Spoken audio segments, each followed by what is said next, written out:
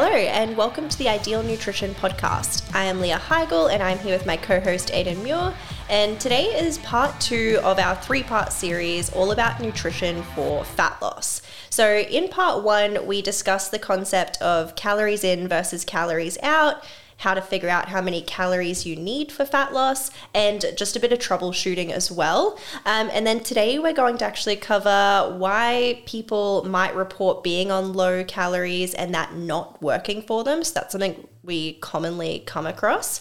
So we'll go over that in detail. We'll go over protein intake and its effect on body composition whilst you are going through a fat loss phase. We'll go over low carb versus low fat for fat loss, and then also briefly touch on how hormones play a role in fat loss as well, although we have done a full episode on that. So we're going to start with why do people report low calories not working? And I don't like talking about this too much because partly it's a negative topic. It is a negative topic. I don't really like talking about it, but it is something that needs to be addressed because understanding this concept takes a bit of a handbrake off when you're trying to lose weight or lose body fat.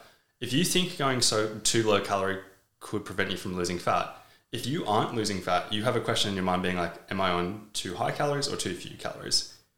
Understanding that it's never too few calories is helpful just because it means, okay, that's not the issue. I know that if I did want to lose body fat, I'd have to either reduce calorie intake or increase energy expenditure.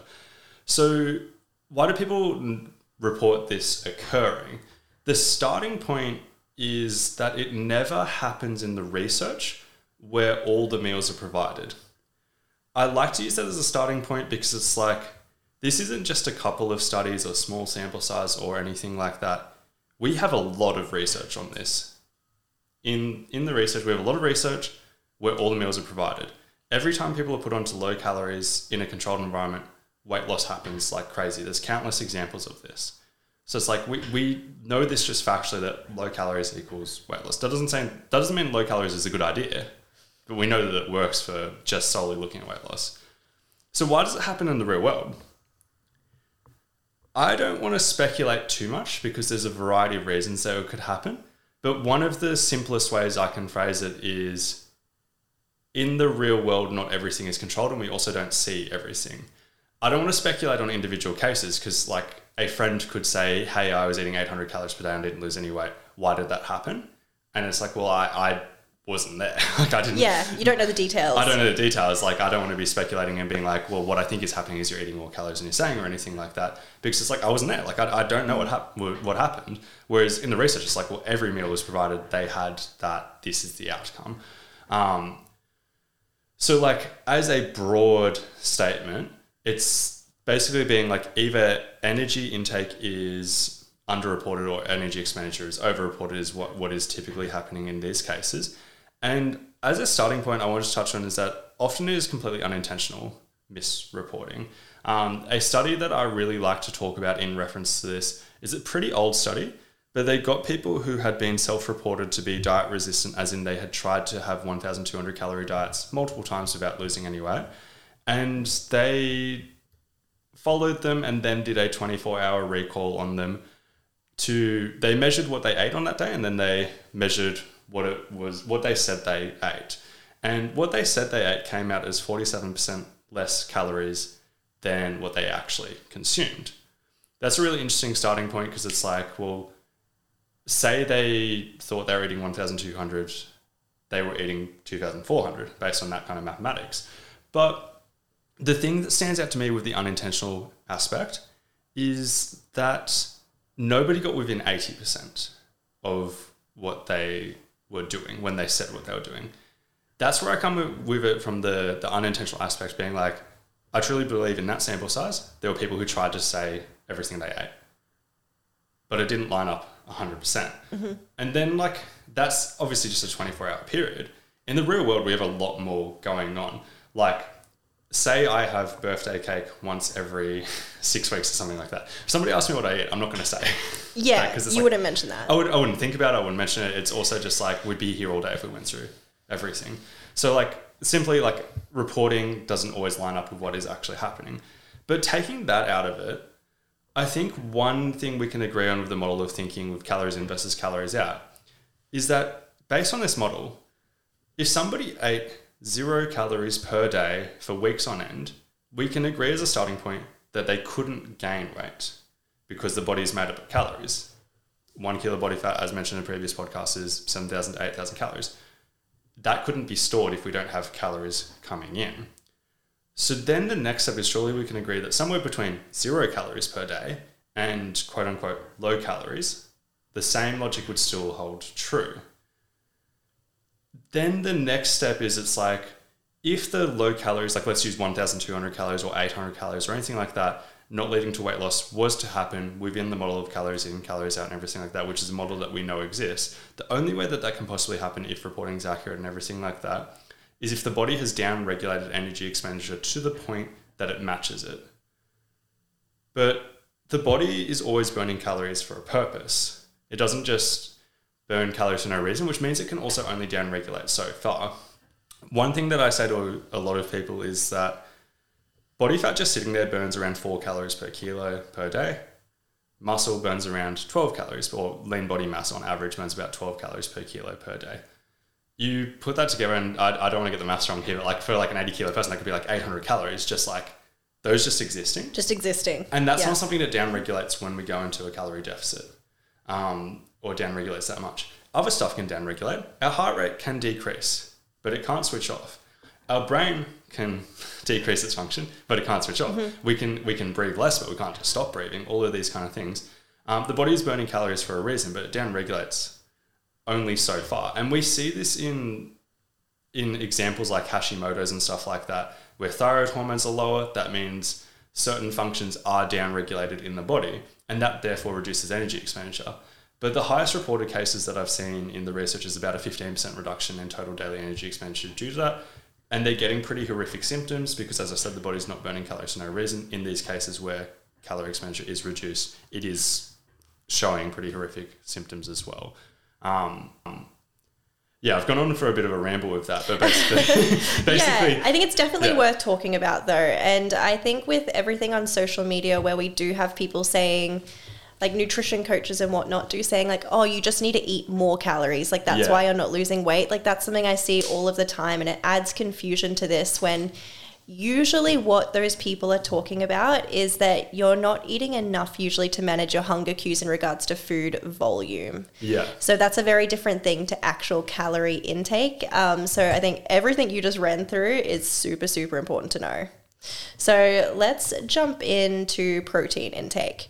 So since the goal of fat loss is fat loss and not usually to lose muscle in the process, we're really looking at wanting to retain as much muscle mass as possible. So calories control what we weigh. As an oversimplification, if the calories dictated that we lost, say, 8 kilos overall, but one version focused on muscle retention with a high protein intake and the other didn't, then the body composition outcome at the end of the day would be different from that fat loss or weight loss phase.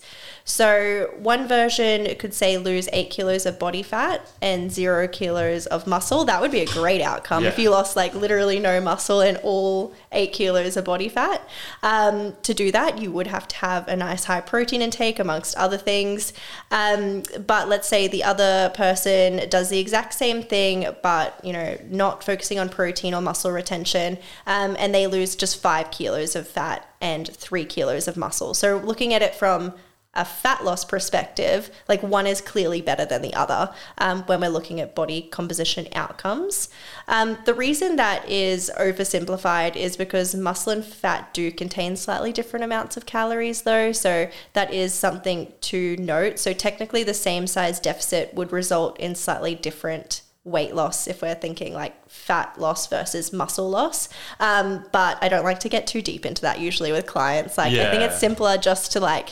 Yeah, I'll add on to that because this is helpful information, but I think it's interesting to know exactly what we're talking about with this. Like 1 kilo of fat, as we've mentioned, I don't know if we mentioned this one, we've mentioned in the last one for sure, is made up of about 7,000 to 8,000 calories, right?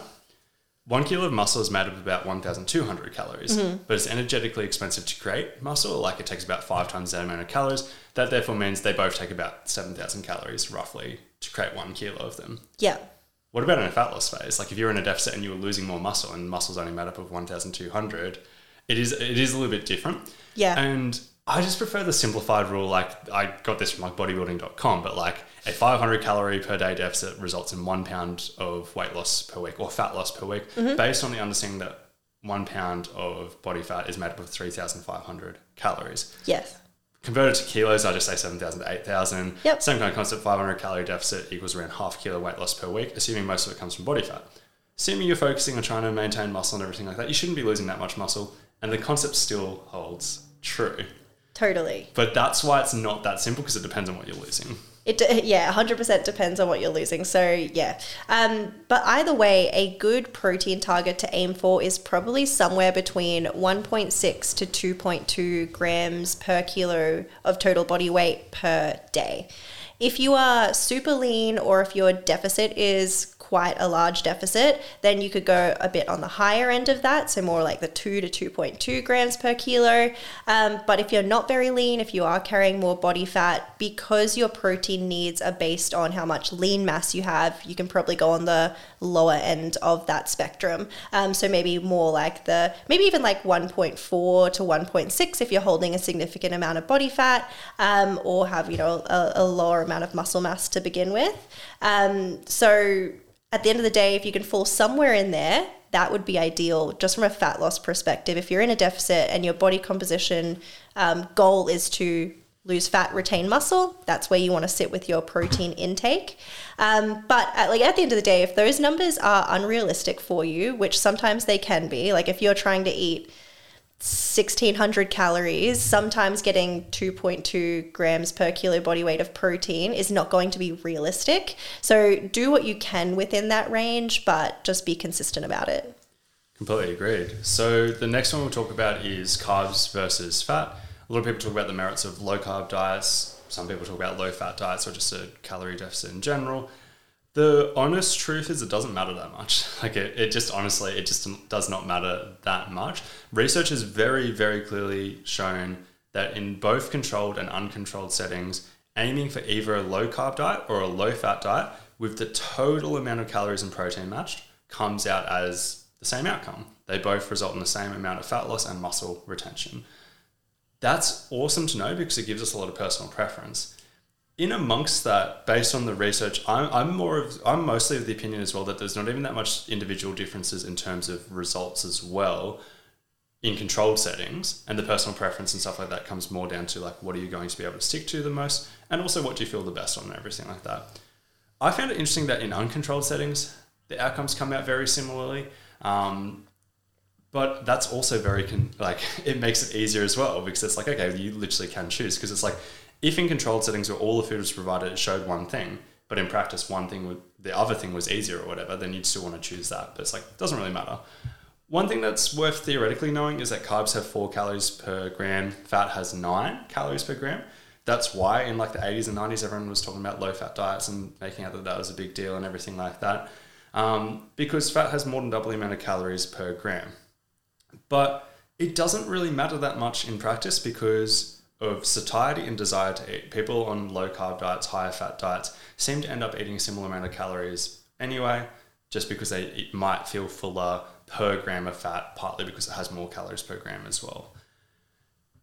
Going one step deeper with this, the only thing I really don't encourage is going super, super low fat for most people, just for hormonal reasons. It can have implications for testosterone. It can have implications for the menstrual cycle and stuff like that. If you go really, really low, I don't think many people need to worry about that unless they're actively striving to cut out all fat sources from their diet, which it does happen occasionally, like if people try to really clean up their diet and stuff like that, and they're just like trying to cut out all fat sources. But anything above, if somebody was tracking macros, anything above 0.4 grams per kilogram per day should be fine. Or a simpler way of saying that for most people is like above, say, 30 grams of total fat or 40 grams of total fat would be a good metric for most people. Anything beyond that is mostly personal preference. Yeah, I 100% agree. I think from a personal preference perspective, I prefer with a lot of my clients to take things very moderately on both sides and not go super, super low fat or super, super low carb unless they have a specific preference for it. Yeah. Because we know that it just doesn't matter. Or it might change day to day. Depending on food choices. I think so, yeah. And I particularly with plant-based diets and stuff like that, I just think it makes it easier knowing that it comes out the same, because it's like, well, it's pretty hard to go low carb and be plant-based at the same time. Yeah, 100%. But even from what I run into is people wanting to be low fat on a plant-based diet, but that's really hard to meet all of your micronutrient needs, because we know like nuts and seeds and all those things are great. But also just making food taste good, being very, very low fat is quite difficult. Personal preference is a big one there. Next topic we're going to cover is how do hormones fit into all of this. So we have discussed this in another episode in more detail, and that was episode 55. It is a huge topic that totally deserved its own podcast. So if you're interested in learning more about how hormones play into, say, calories in versus calories out, definitely check that out. But we're going to go over kind of the Cliff Notes short version today. So basically the short of it is that hormones affect both calories in and calories out. So obviously there are so many hormones in the body that do all different kinds of things. But one really good example is decreased thyroid hormone. So I think we previously just talked about Hashimoto's. So that is something that can reduce your overall energy expenditure. So it's literally changing that portion of the calories in versus calories out equation. So it's already built in to that equation. Another one would be your appetite hormone. So like increased ghrelin could lead to an increased energy intake just due to being more hungry. So that is something that we will often see people in calorie deficits, their ghrelin levels will increase and make them more hungry over time. So that's something that can affect the calories in portion of that. So I think it's important to understand when we're looking at calories in versus calories out that hormones literally play a role in both sides of that. So it can be a lot more in-depth and confusing than people usually think. But we also see from a body composition perspective, even changes in things like the sex hormones like testosterone and estrogen can have a really huge impact on your body composition. And that's beyond calories in versus calories out. So hormones generally play a role in all of this. Insulin is another one. Insulin gets talked about a lot in fat loss. And I know we have kind of a lot of opinions and stuff to talk about around that, which we talked more about in episode 55. So insulin does play a role, but evidence from low carb versus low fat studies show the same fat loss when calories and protein are the same. So that makes it clear that insulin is not the driving force behind all of this. It's not something that's going to make or break your fat loss phase. Yeah, it's a complex one, hey, because like somebody listened to that podcast. They sent me a DM the other day. So they listened to that podcast and they're like, oh yeah, so as you said, insulin's not a driving force and everything like that. But then they also sent me, I won't name who it is, but they sent somebody who's not the most reputable like nutrition kind of advice. But they sent that through and they're like, but do you agree that like insulin plays a role? And I do agree that insulin plays a role. It is a storage hormone and it is involved in storing body fat and everything like that. But I think the key takeaway from those low carb and low fat studies and everything like that with calories and protein matched is we probably just shouldn't think about it that much. Yeah. Like there is that Kevin Hall study that showed that they had the same total calories, different carbs, different fats, and the low fat group had 21% more insulin throughout the study than the low carb group.